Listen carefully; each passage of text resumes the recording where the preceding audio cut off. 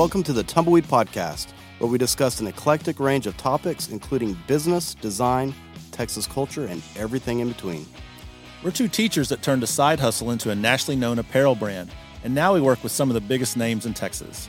We strive to never stop exploring and continue to draw inspiration from our adventures. So drift and explore or raise a glass. We're always ready to hang out and talk about the things that we love. So come roll with us as we drift and explore.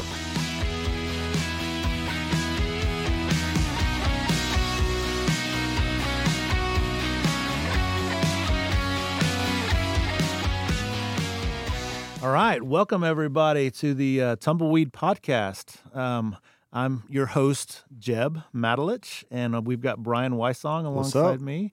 And we've got a special guest today, Mark Sanders from 321 Media. What's up, Mark? How are you guys doing? I think it's the first time I've ever heard you pronounce your last name, so I'm glad to know that. Hey, it's Matulich, M-A-T-U-L-I-C-H. I've been saying it wrong for years. Yeah, well, you wouldn't be the first. All right, well, we brought Mark on today. We're going to talk about music. I mean, this is going to be like a very music-intensive podcast. We're going to go and do the ins and outs. We're going to let him tell us a little bit about kind of his job in the music industry. I think there's going to be a lot of things that we kind of uncover that may be eye-opening or just maybe interesting to the normal person that's just curious about music, and especially kind of the Americana or the Texas music scene, the red dirt scene. Mark is the man who knows a lot about that, and so we're going to jump in and kind of ask him some questions and stuff and see kind of how he responds, and maybe we'll learn a few things today. Yeah, excited? We'll find out how much I know here pretty shortly, I think. So, yeah. Well, for everyone to know, our friendship goes beyond obviously this podcast. We've known you for a while. And if you don't mind sharing, what exactly is it that you do? Tell them about your business, kind of who you are and what you do. So, I was in radio for many years, working in Austin and Dallas, different markets and different stations. Started out with local, and then I moved into a national sales role, which essentially became very transactional, a lot of inventory, pricing management, things like that, efficiencies. And the industry itself, especially on the high-end corporate side, started to kind of shrink a little bit. And the company I was at had kind of set itself up for an acquisition. And with that, obviously, comes some different measures that come into place to make something look more attractive when you're trying to move it. So I kind of saw the walls closing in a little bit. So I took some of the stuff that I had worked on over the years and wanted to apply that into something more in my level of interest. So in my years in Austin, I had worked on some different music series with a station down there. And so we produced these things. And I mean, I was kind of on the ancillary involvement side, but I was really kind of hooked on it. Sponsorship stuff and, trying to help facilitate some of the band stuff. And so I kind of had this interest for years, and I just love music anyway. So towards the end of my time at this radio group in Dallas, there was a lot of call for, like when they would send in requests for rates and different, types of packages and things, there was a call for a lot more in-person events. They were looking, a lot of clients wanted to sponsor events, have feet on the ground, and a lot. So I was like, this might be something. I wonder if I could put together a scenario where I work with Texas-based bands and promoters and try to create some sort of network to where if a large client wants to come in and do multiple shows in Texas, can I put together a package where we have 4 or 5 shows in these markets, and this is how many people you're going to reach, and here's a bigger package for you guys just to buy all these impressions. So these are like companies then? Yeah. Yeah, so I mean, if you just just say X company, think of a large company, right? That has a large agency. They would be sending down these requests, and I handled Houston and Dallas at the time, so I had 2 markets that they'd send down the same request. So I'm like, oh, okay, well, if it's good in Houston, good in Dallas, right?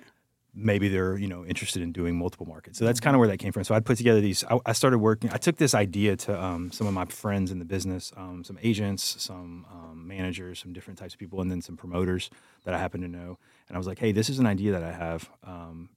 Do you guys see any value in this for whatever reason? And they all kind of had it was a void that I didn't really realize existed in the fact that they, a lot of these promoters, if you're not a large promoter, you don't necessarily have like a salespeople on staff or any kind of sponsorship people.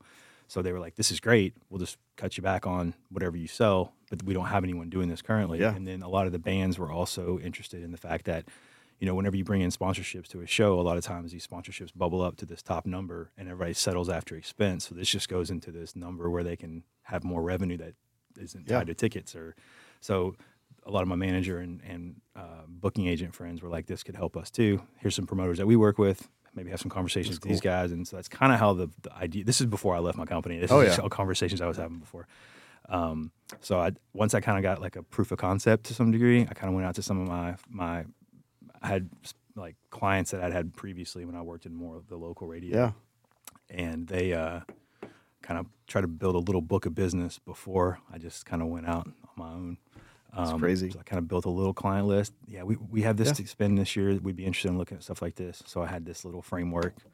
And then thankfully I was able to get in with the Coke FM people too at the same time. So I took them my idea and I was like, hey, this is what I'm working on, but I also need to make sure that I can afford my mortgage. So do you guys have a space for me to come sell with you guys and work in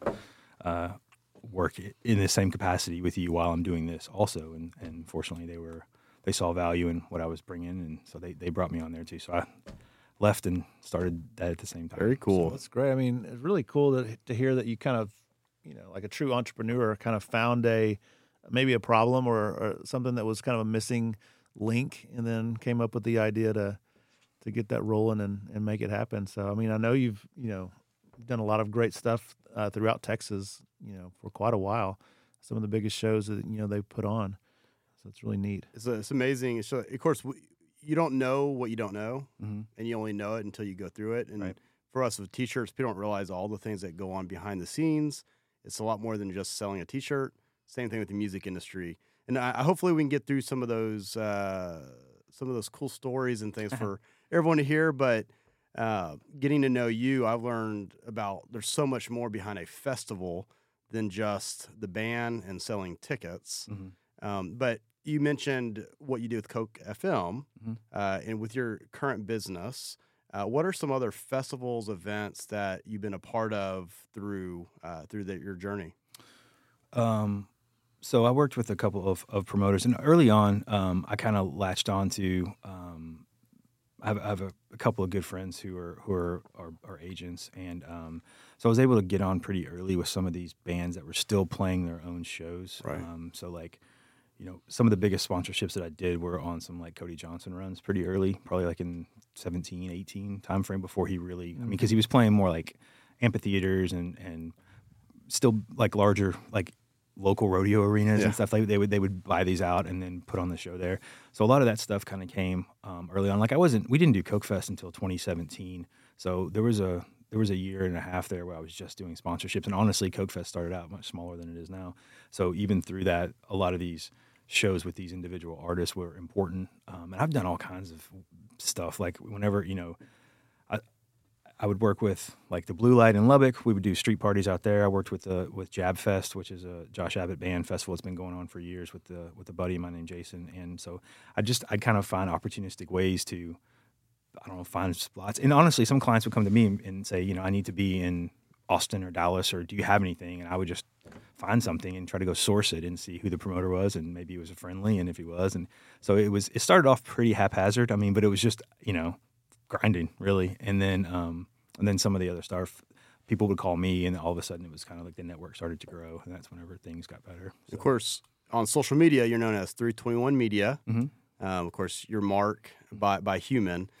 So do you do all this through 321 Media, and that through your business, or are you doing it through Coke FM?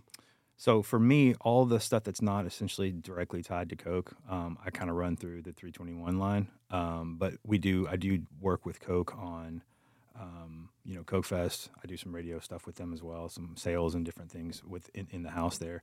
And I'm an employee of Coke, so I work with them, a large portion of the time. But we have that, and then we're actually adding another event this year in the fall, which we're really excited about. So we'll have Coke Fest and then a secondary one in November. So yeah, we do a lot, and that's kind of, it was organic the way it happened. They wanted to do a festival of some sort, and we kind of piecemealed the first one together and learned a whole lot on how to do things and what not to do. I mean, we were such a bare bones staff that first year that, Lise Hudson is a woman I've worked with for 20 years. She gave me my first job in radio. She's awesome. A long time ago. But I work with her. She and I went into Coke at the same time. It's like, I'll do it, let's do it together, But Lisa's takeaway from the first Coke Fest is that we all made it out alive is kind of our big calling card there. So, but we learned a lot, started hiring some great staff, like you guys know Chad and Bethany from High Bridge, and we brought in some infrastructure people, a great concessionaire. So we really learned a lot that first year how to optimize it. But, I digress completely. The question was, what do I run it through? Yeah, so Coke is an important part of my day and of my career, really. But 321 is kind of where all the other events.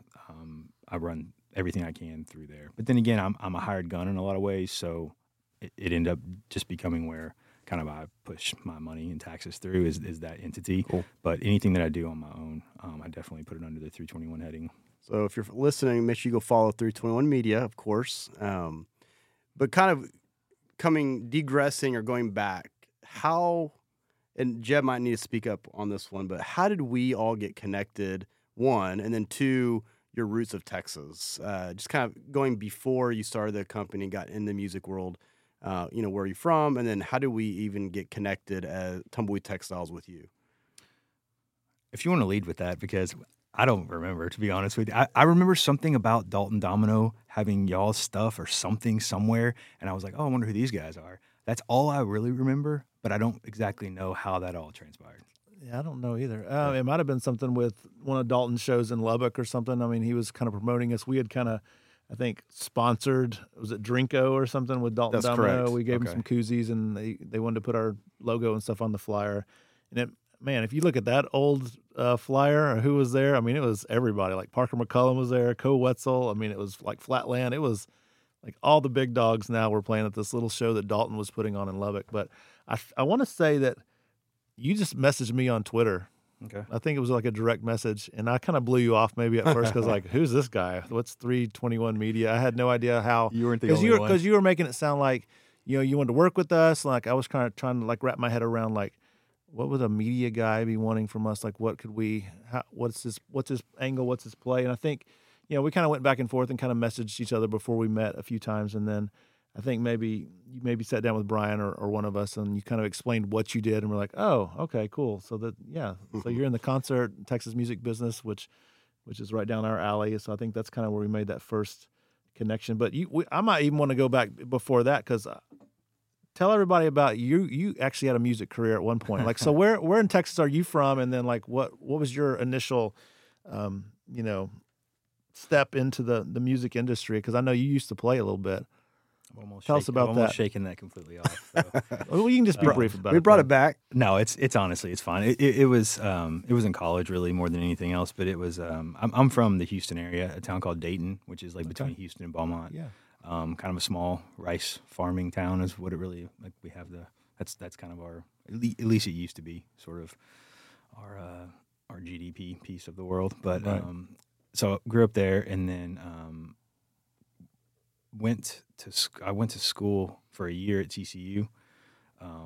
Didn't do so hot. Kind of went, a little frat ish. Yeah. So going to a private school.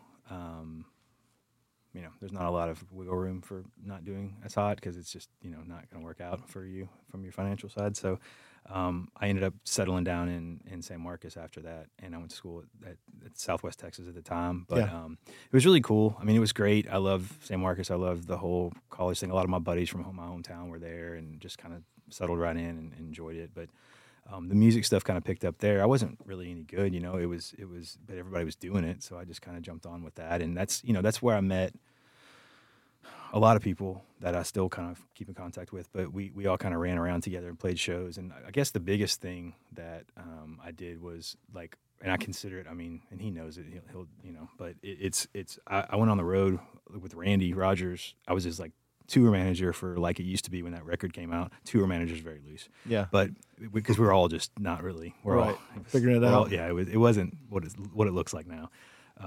But Randy was breaking a little bit, and he had this record coming out, and I just, I wanted to help, and honestly, I needed a job of some sort. I was delivering pizzas, and this was better.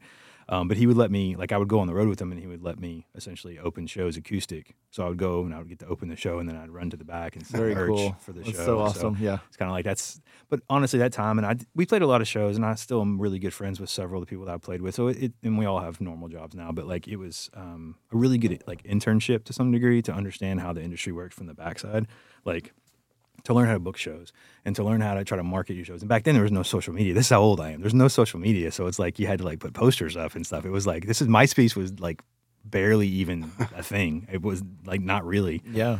And there was no streaming services. It was still like Napster type thing. So it was just a different time, but it was great because I learned a lot. And honestly, that's how I got into an internship at a radio station, is through playing shows. And one of my friends, Natalie, said, she was kind and said, I think we should try to look at maybe doing some other stuff just in case for your future, like essentially trying to get me off the stage and into business. Exactly. But yeah, so that's kind of how it started. And that's what I did when I was younger. I played, and we had a record out, and I still have lots of copies if anybody wants any. Hey, like there you go. Holding up a table or whatever you need it for.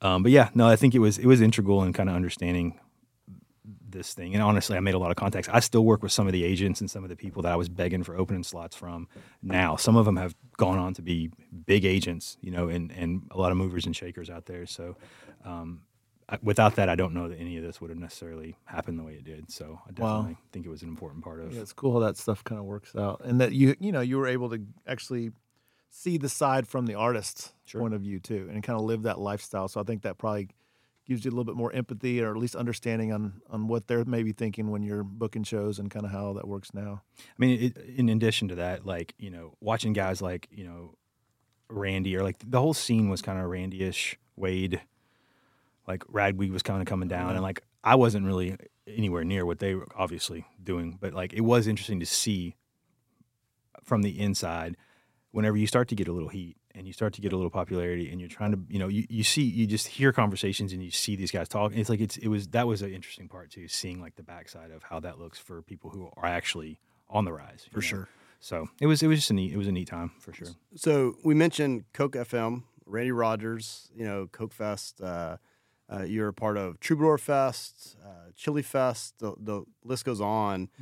Kind of getting into the industry and your experiences, going from an artist to actually now helping put these massive events on. Is there any surprises or things that has kind of blown your mind about that festival music industry right now that has changed, like you said, since those early days with Randy Rogers?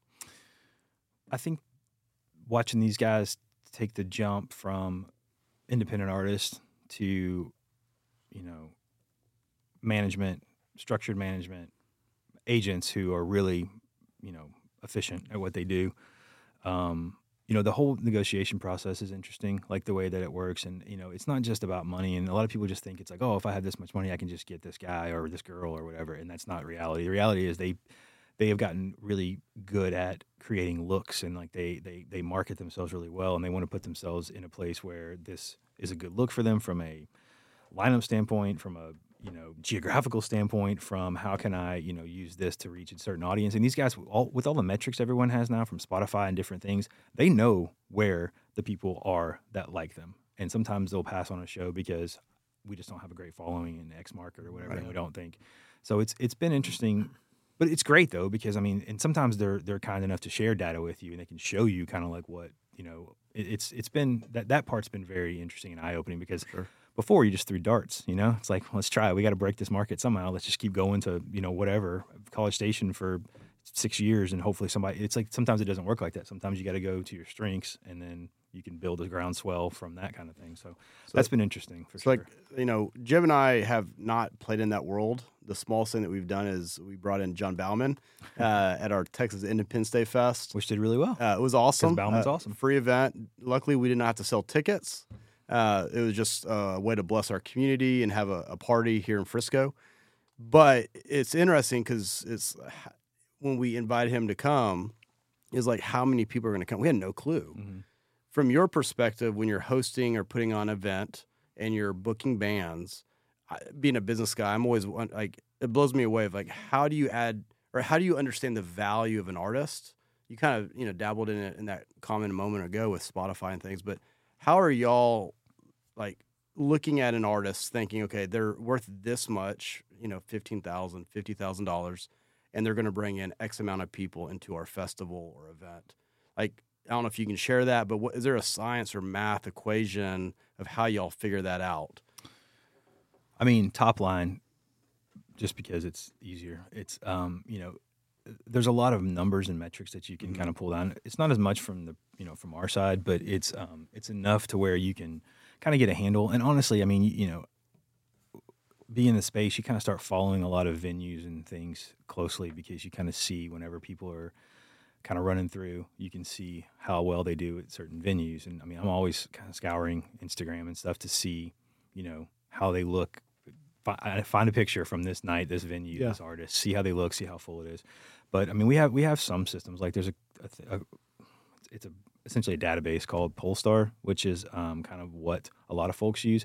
But the reporting on that is kind of spotty, so you can only use it really as a data point, not the data point. So when you start putting these things together, and honestly, like sometimes if you're attuned with management, if you can be, sometimes they'll share Spotify information with you and they'll kind of give you, or you can just watch streams and kind of see who's hitting a little bit. So there's I don't know 5, 6, 8, 10 data points you kind of put in there, but value wise, it does help to have an idea of how many tickets that you think an artist will move, just based on history, right? Like if there's any plays within 90 miles of where you are, if you can get some information on that, put it against how their Spotify numbers are, put it against, you start putting together these little stories on how this would make sense. And a lot of it's just projection, because I mean some shows that I've been a part of should have been huge or hits or at least sufficient to sell the amount of tickets that you expect, but sometimes there's just there's no accounting for taste. There's fickle crowds, there's weather, there's all kinds of stuff that come into play. But yeah, that's kind of what we use. It's really just numbers and data and like comps, like year over year or recent plays is really the best way to kind of get there. Yeah, I always think it's fun to see an artist kind of in their early stages and they play a venue and then they come back like 6 months later and there's like the crowd's a little bit bigger, and then they come back 8 or 9 months later after that and it's like sold out. 100%. So they've kind of built their audience. Like Austin Meade, we've seen him play I've seen him play in front of like 50 people, and then a few months ago he sold out Green Hall. So it's just like crazy things like that. And then Flatland, I saw them like at Little Elm Beer Fest like 4 years ago, and it was a small little. No one was even coming up to say hi to him afterwards. It's like no big deal. And then they opened up for like Luke Combs the other night at Cowboy Stadium. So it's just like it's amazing to see some of the growth of these guys. And I guess keeping up those metrics and kind of following the trends and kind of seeing who's hitting and then who's bringing that crowd back. And it's pretty fun to see, especially when you see people when they're starting out and build up so big. I've been fortunate to see several folk kind of take that path, and it's great. It's rewarding. I mean, not for me personally. It's just it's rewarding that this scene has that to offer, I guess.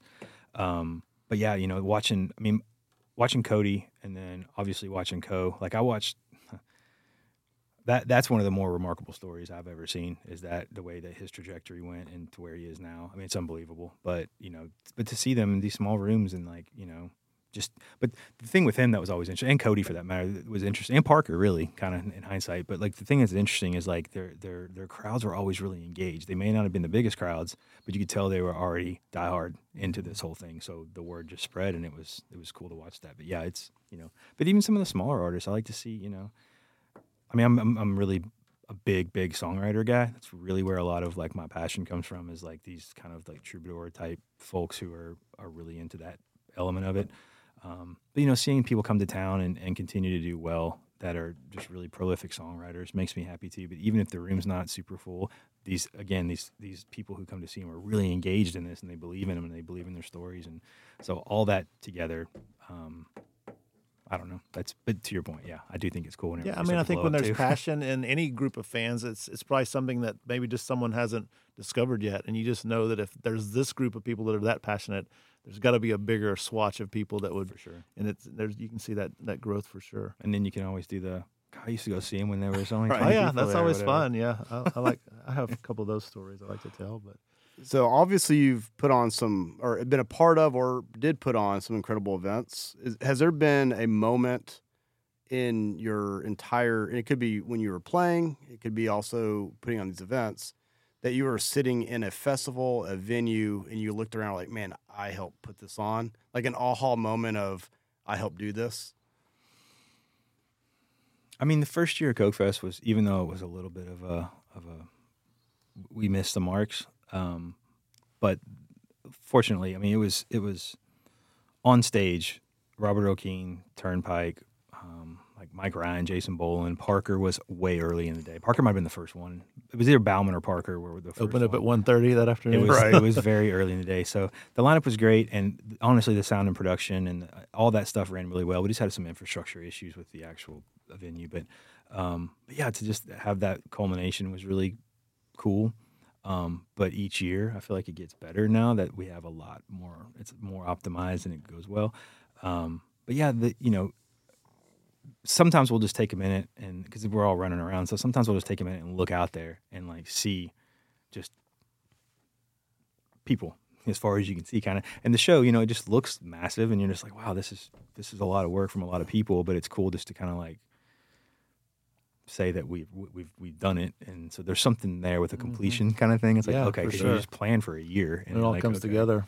But I will say, like, one of the funniest moments, or not funniest, just one of the most surreal moments was, like, we had Mark Chestnut on the show a couple of years ago, and Mark Chestnut was the first concert I ever saw at the Houston Rodeo when I was like 10 or something, 8, 9, 10, somewhere in that. My grandpa took me to see him, and it was like he was at the Astrodome. Like it was this the big deal, And it's just kind of funny. So I'm walking up like a merch check to him from settling the merch at the booth, and I'm handing like he's on there. I can see him, and it's like, this is just a very weird moment that, we went from that to like, here's your settlement check and whatnot. Thanks for playing my show or our show. That's really cool. It's kind of just it sounds random. It's a small memory, but it was just kind of like this full circle there. So no doubt.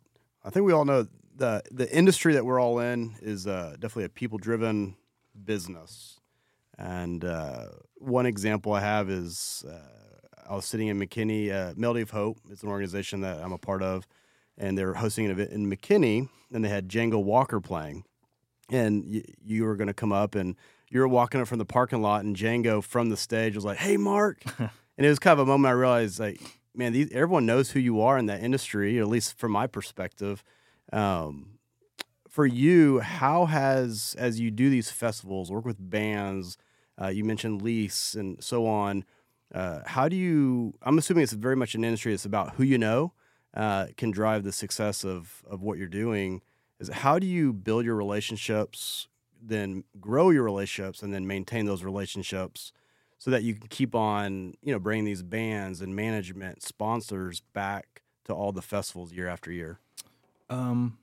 Appreciate you saying that. I don't know everybody. I don't think everybody knows me, but I try to keep my network as wide as possible. But yeah, it's I've done business pretty much the same way since I started, because I've been in sales, for a long time, and the like always under promise and over deliver kind of thing is what I really try to stick to as much as possible, because at the same time, you have to have transparency and trust in relationships, no matter what they are, right? So I try to do it the same way. Like, I don't step over a dime to make a nickel, or whatever the saying is. It's like, I'd rather do things the correct way, and people start to trust you after a period of time whenever you do it, in succession. So yeah, it is there's a lot of us that kind of ran together early who are all kind of like in our careers now. So there's a lot of that network that exists. Right. Meeting the younger guys is always kind of tricky, because, I am a little older than them now, so it's not as easy to kind of make these friendships and relationships with the younger guys. But fortunately, a lot of their management and agents and whatnot are all, people that I either know or come in contact with, or have, some sort of past history with. But yeah, and honestly, it's kind of an interesting dichotomy in the fact that there are a ton of artists, but frankly, there's a handful of agents who handle most of them. And whether they're a regional agent, which is essentially they'll handle Texas. So at a big agency, they may have one person who kind of handles fairs and festivals in Texas. So I deal with one agent, and then they may have 20 or 30 bands that all kind of route through Texas. So that it becomes really tight because there's just a handful of people that you really kind of work with on a daily basis from that side. But like, sponsor side, same thing. It's like I have a lot of sponsors. I'm always looking for new ones, but I have a lot of sponsors who I've had since I've started. I have some of the same clients that I started with in radio 20 years ago. Some of the same people. So, but yeah, and honestly, I'll you guys know me. I'm always there. I'm always on site. I'm always like, I like to make sure personally that things are done correctly, not to like micromanage, but I just want to make sure that if my name's on it, it's done appropriately. So that I think also builds trust over time, and that's how you get referrals and things because they know I'm not going to drop the ball for the most part. Like right. I try to keep things and get the follow through. But yeah, and I don't know. I think relationships are by far the most important thing that you can kind of cultivate, not only on business but just in general. But because I mean, you and I, we're friends, and like that was built through sort of a pseudo business relationship at first. But that's how I prefer to do things, like right. as much as possible. But yeah, I think that's I've never been like a really like wink and nod kind of salesperson. I've always been like, let's figure out some solutions here. How can we create a win for everybody? And then let's, talk about how your kids are and whatnot. And let's see if we can strike up a friendship too. And that's how my referral network has worked because people put me in that perspective. So that's fun. Well, all this business talk is pretty exciting, but I want to get to some of the nitty gritty. Let's go backstage. Let's figure out what's going on. I'm going to rapid fire a few questions here and kind of see what you think. I think this is what the people really want to hear. I think so. I think you're going to be extremely Who's the biggest prima donna in the industry? I'm just kidding. I won't make you answer that. Let's talk about backstage. I'll say Elise. We'll start there. Let's talk about backstage first. People like, man, it must be wild backstage. What's going on?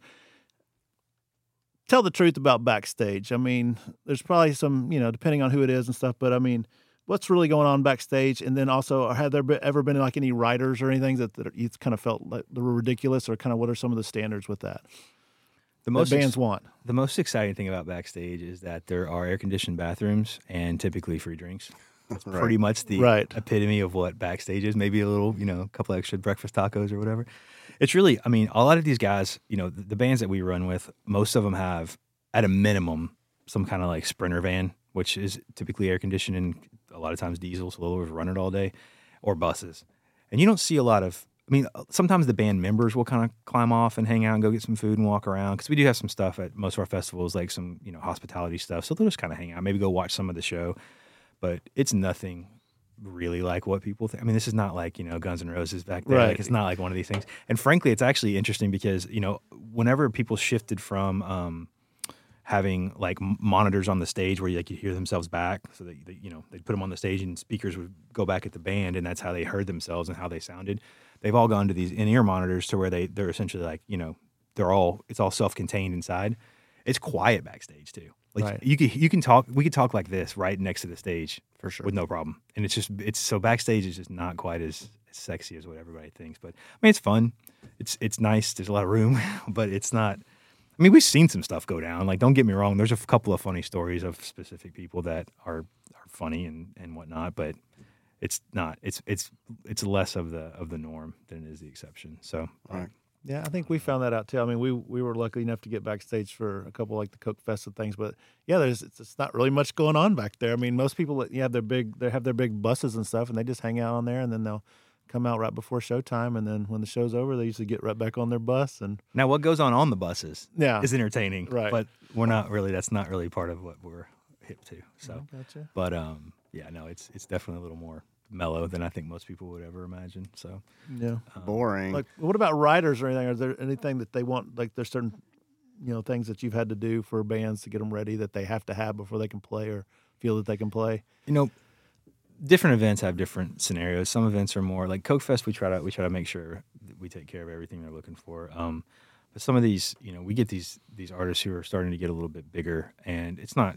I mean, it's not completely out of the ordinary or unreasonable. It's just different. So there's a lot more little things that are like we're not used to necessarily because we're a festival. So like, glass plates, just different little things that we're not used to, you know. Glass plates. Just little tiny things, but you know, we've had some scenarios where, you know, we've had a lot of stuff that was asked for, and you know, different types of diets and things, and then not even necessarily used after all the effort was. So it's like, you know, so there's a little bit, but it's, you know, it's part of the game, man. You got to pay to play. So we just kind of take it in stride because that's what you got to do. I used to work at an organization in Lubbock, but I was helping support an event at United Spirit Arena on Texas Tech campus, and there was a very, very big musician that came in, a female pop, you know, top 100 artist, and in her rider, one of the elements was a pink couch and a pink rug. And so when she arrived, they actually had someone come in and monitor that to make sure like everything was to the T of the rider. Everything was fine, and they came in and everything was great. But that was my first time I ever saw something like that. I had no clue. But that's not Texas Country Americana. That was, again, a top 100 level rider drama diva thing, you know. So there are little things like that, but it's, you know, eccentricities kind of thing. And I don't know, like I said, some festivals are different. Some of ours, we kind of cater more to that, and some of them are a little fast and loose. So it just depends on which one we're at the moment. But. So who are some of the artists that you've really enjoyed working with over the years that you're just like, you know, another thing, talking about Backstage, these guys that have kind of made it, most of them have learned to become a professional. They're like, hey, I can't party like crazy like I used to in college and come out here and put on a good show. And I'm going to have to do another show tomorrow night, so I can't get crazy wild after the show either. So that I think a lot of them have kind of grown up and say, hey, I'm making a lot of money from this, doing something that I love. I need to take care of my body, I need to take care of my voice and that kind of stuff. So I think that probably plays a lot into it. But like, what are some of the artists that you've seen kind of really grow and that you enjoy working with, that you feel are like kind of really true professionals in the field? You know, it's interesting that you say that, because a lot of times you'll see them. It's when the bands get really serious too, and you can tell when they go to the next level. Like you can see bands who are just kind of throwing it out there, and then you see bands who are like, you can tell, spend time on it and get really tight, and then that's kind of when they a lot of times take a next step, is whenever they get to the point where, I mean, they are locked essentially. Like a lot of them run metronomes, but like they seem like human metronomes because everything's just so in the pocket and tight. But you know, I mean, watching, you know, I keep harping on the same people, but you know, watching Cody, those guys take it very, very, very seriously and have for a long time. Because it's almost like they knew immediately that they were going to be on that level. So, but theoretically, they've been great. Co and those guys have stepped up. They've got some different musicians and some different things they've worked on, and it's been impressive to watch them. Parker has a whole new like lease on life. Like it's that being taken over and kind of working with management teams, you can tell he's really polished his show. Like I saw him at Dos Equis last year, and like it's a show. Like I was there. Same thing with, okay, there you go. So same thing with Cody, like all these guys. I mean, they're playing. I guess whenever you know, it's like, and it's weird because like it's not overnight. Clearly, these guys have been doing it for a long time. But like the step from playing like, you know, a club show to going to play the Houston rodeo, like you have to have, like you can't. There's not a lot of room for error on these things, so they understand that, and you know, and these guys playing late night shows and just different stuff. I mean, like Hayes Carl, I watched the other day, was on, like it was a rerun, but like these guys are. Everyone has to have some level of professional ability, because there's just people have more opportunity to be on display. So I think you see a lot of people focusing and kind of getting more serious early on, and even some of these young bands. Like I follow a lot of these young guys too, and I think we were just talking about a band called 3TwentyOne Revival, and these guys are starting to move tickets really consistently. And you know, but I saw them; they were there last year at Chili Fest, and you know, they're just kind of coming in on their van and kind of, you know, but you can tell that they're seeing a swell and they're starting to get tight and more serious, and it just happens. I think it's once they see some success and it's like, hey, we can do this, they kind of get more serious about it. I just now thought of this, but I mean, is there kind of like older bands kind of mentor younger bands, or are they just out on their own, or is it more up to like the younger band to kind of look up to a more established band and kind of like maybe reach out and say, hey, how are y'all doing this? And is everybody in the industry kind of open to helping each other out?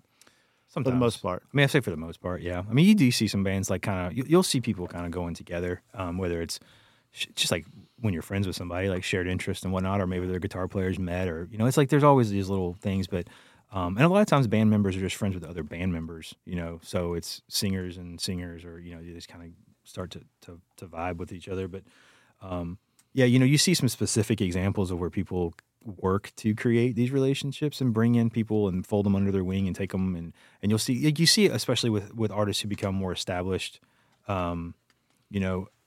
they see someone they like and they want them to open for them often. So these guys, they either mesh like stylistically or just friends or whatever. So you'll see a lot of runs with guys who are consistent. Like one headliner will bring on an opener more often than not. So there is a lot of that. But I feel like that's just human nature to kind of glom onto the people that you enjoy. Yeah. So a new band, a new musician, trying to get into the industry, trying to make it. Maybe they're just playing small little local bars.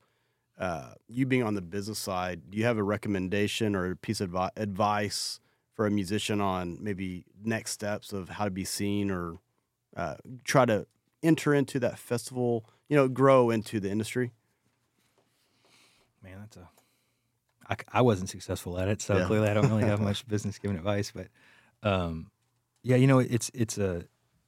it's such a interesting world, like with the fragmentation and the way that people kind of consume content now. I would suggest having good content and slick and sounds good, and like you want people to people will want to listen to it. So writing is really clearly very important and trying to get that portion of your life going. But I would just say play as many shows and meet as many people as you possibly can, because you never know when that next person around you might break, and then you can be under their wing with them, or maybe you break and you take somebody with you. But yeah, we used to have essentially commune's the wrong word, but we used to have in San Marcos, there was a whole group of people who just run around together and, play shows, and then we just wrote together and we were all friends. And it was it's that. I mean, one of my buddies, I don't know, you guys know Ben Danaher, but he's still writing and he's still in Nashville, and it's it's some of these guys, and he's super, talented in so many ways. Sure. It's there were some people that came out of that San Marcos scene and that New Braunfels scene at the time that, but without that network and that, friendship and meeting people and spending time together, it's I don't know. You don't know. Had there not been a unified front of people trying to make things happen, some of those guys might not have ever kept going or changed their career path or whatever, but they believed in what we were doing at the time. So I would just say, you keep. I get a lot of EPKs and things like that right now for from bands who want to play the shows, and I generally try to respond to all of them just to say hey, either this sounds great, whatever, and but that's if you find out who the promoter is and you want to get on a festival, I would say it doesn't always work, but you can always try that. But playing the local clubs, getting club owners to start to follow you, and the club owners a lot of times will be able to have a little more stroke and give you some recommendations and things. So very cool. I guess grinding is basically what I'm suggesting here. That's basically what you got to do with a lot of that stuff. And you were talking about your little group in San Marcos. I mean, I know Lubbock. We both went to Tech, so the Lubbock music scene. I mean, that whole crew with Cleto and Dalton and Randall King and William Clark Green. I mean, they've all kind of, I know for a while there, they were all getting together and kind of doing songwriting weekends and stuff. And so it's just really cool to see kind of that collaboration and kind of, I'll scratch your back, you scratch mine. We'll kind of help each other out. Hey, you can open for me if we get bigger, that kind of stuff. It's really fun to. Pat and Corey were probably the original example. Yeah, of they that were. Thing They were there when I was there. That tells you my age, but I thought it was pretty cool. I saw you at Hanks and McKinney, William Clark Green playing, and I saw some of the Josh Abbott band up on the backstage, just there to support them. Yeah, sure. The relationships. It all goes back to people. Take care of people, and people hopefully take care of you. Yeah, what's the saying? The rising tide raises all boats, kind of thing. For sure. So that's I think that helps the scene a lot, and like Flatland being on a Luke Combs show, I don't know that would have happened 20 years ago. It's the way that some of these management companies have taken, notice of Texas folks and start to kind of bring them, and then you see some of this overlap now. And Cody Johnson is huge, and Parker's. These guys are all on the ACMs, and Giovanni and the Hired Guns last night. I don't know if you saw the iHeart Awards. Did you guys see this? I think Brandon saw it. He tweeted something out about it. Unbelievable. They won Best New Alt Rock, I think. And I was like, this is amazing. That's These awesome. guys are, these are Texas guys, and they outstanding. played in our scene. Still, they're on Chili Fest this weekend with me. Yeah. So it's just crazy. They just won this big award. So it's cool. It's neat to see it all out there. So 100%. Yeah. All right, before we wrap up here, let's talk about venues. What are some of your favorite venues in Texas to host shows or go to? Or maybe a dream venue? I mean, it's tricky on the dream venue side. I mean, I don't know, because I feel like we build a lot of our venues, but like if I just could like do a show somewhere, I mean, I don't know. I haven't been to enough venues, I feel like, to really know which one I wanna do. But no, I mean, you know, I like Saxon Pub in Austin quite a bit. I go there, and when I'm in town, typically to check out. There's usually somebody I want to see there of some sort, so I just like it because it's just so dark inside. It's like it just feels like a throwback to something. Yeah, right. I go to Hank's quite a bit. I spend a lot of time there just because it's so close to me, and he does a good job of running through a lot of up and coming bands and stuff. So it's kind of cool to see those guys. To your earlier point about how they kind of grow this following. So on Thursday they might have this many, and then you kind of move to a Friday. So it's fun to watch that kind of thing and kind of get an idea of who's coming around. Let me think here. I like Blue Light in Lubbock quite a bit. I spent a lot of time there when I started doing shows in Lubbock, and I just like, I don't know, I just like that room quite a bit. The best sounding room, I think, is probably, there's a couple, but like one of them that's really good is 310 in Austin. I don't know if you guys have been there. It's underneath ACL or underneath the Moody where they do like the tapings, but it's the same people, and it's a small room. It's like less than 400 people, I think, but it's just like one of the better sounding rooms that in the state, I feel like. I don't know. Wish I had more off the top of my head. I didn't. Of course, I'm a New Braunfels boy, so we used to always hit up Green Hall a lot. Of course. I mean, that's kind of the institution. But I mean, as far as like the acoustics and all that stuff, it's not probably all that great, but it's just the vibe that's in there. It's always fun. I got to play Green Hall one time, and it was with Django, actually. Really? Funnily enough. That's yeah, awesome. He let me open for him. So talk about bringing people up. You played Green Hall. You're like a celeb in here. No.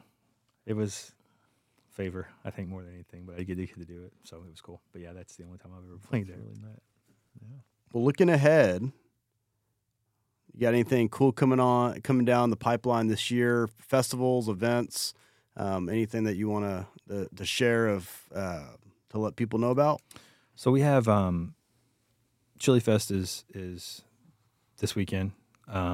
So that's going on. That's exciting. We're excited. It's Whiskey Myers on Friday with Shane Smith, and we have a lot of cool bands that I really like Muscadine Bloodline's going to be on there, and then Gio's on there, and some of these guys. So I'm excited to see how that goes this weekend. Be a good show, yeah. And then we have Coke Fest, which I can actually talk about. So Coke Fest, we're announcing, and you'll see it out there very shortly. But it's going to be Friday's Whiskey Myers, and we always like to bring a 90s country guy, 80s, 90s country. So we have Sammy Kershaw this year, which we haven't had yet. No. And then we have William Clark Green's in the middle, and then Caitlin Butts is on it. And then we have a band called the Weathered Souls, who come around with whiskey quite a bit. And then Saturday we have John Party, Riley Green. So we're going a little bit more of that kind of little Nashville, but also overlaps. I feel like those guys are really a good representation of what could overlap with Texas really well. So those two. And then we have Colby Cooper, Fowler. Kevin Fowler's going to be back on it. Treaty Oak Revival, like we said. And Jacob Stelly out of College Station. And then we have Juliana Rankin, who she was at Steamboat this year, and people just fell in love with her, and we had Coke guys from Coke, Eric Rains from Coke came back and was just raving. So we got in touch with her, and we're going to bring her on for our opener on Saturday. So yeah, awesome. Excited. That'll be a good one. And of course we have the Troubadours in May, and then we have one in October. So Troubadour in College Station in May, and then Troubadour in Salina. I'll say you and your group is one of the highlights to our team's year. As you know, Tumbleweed Textiles, we love not only popping up, selling some shirts, but being a part of it. And also listening to great music, and it's always a great time. Good deal. Fun weekends for sure. Yeah. So, well, I was going to give you a little shout out. One thing, Lise from over there at Coke FM always speaks highly of you with what you do. From our relationship with you as sponsors to some of your events, you always put on a high, excellence, top-notch hospitality. We really think you do a fantastic job of what you do. So kudos to you for all the success that you've helped create. And if I was in your spot, one of the coolest things for me would be like how many people you've helped support having a great time. And think about people's memories in life. How many people might say, your events was some of their best memories in life, and that's a pretty cool deal. Never thought about that, but that's so. I do enjoy a good time, so yeah. that goes right in line with my mantra. So. Yeah, just look at that picture of me last year at the Turnpike show at Coke Fest. That pretty much sums it up. That was freaking awesome. I was like in the moment. For you, top 10 Tumbleweed Textiles memories, you probably have 5 or 6 of those. Good. All right. I like it. Yeah, it was good stuff. So anyway, I guess we're going to wrap it up. Mark, thanks for joining us today. We appreciate it. That was a really good conversation, and I think a lot of people are going to enjoy hearing what you have to say about the music industry. No doubt. Good deal. You guys have a great afternoon, and we will see you later.